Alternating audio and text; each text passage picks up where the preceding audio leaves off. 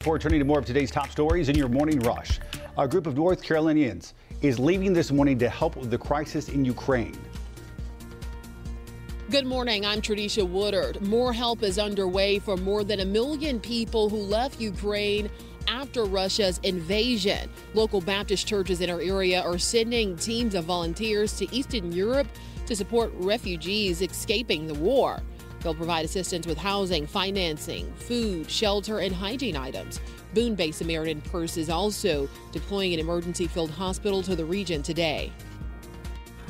Contractors in Hickory will finally begin removing the wooden arches that collapsed over a downtown pedestrian bridge a few weeks ago. Crews will need to close Highway 127 between 1st Avenue Southeast and 1st Avenue Northeast to remove the arches.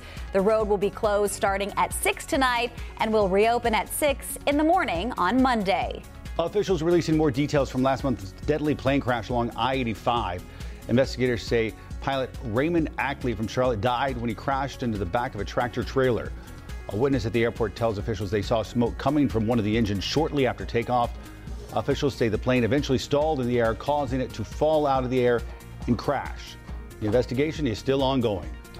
On Monday, CMS leaders will suspend pool testing of unvaccinated staff.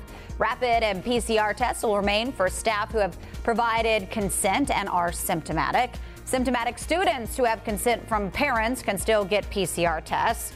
And a reminder, the mask mandate also ends on Monday.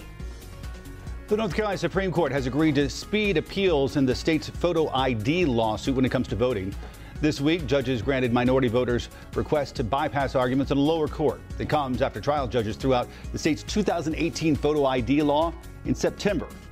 Oral arguments can now start as early as this summer. And that is it for your morning rush.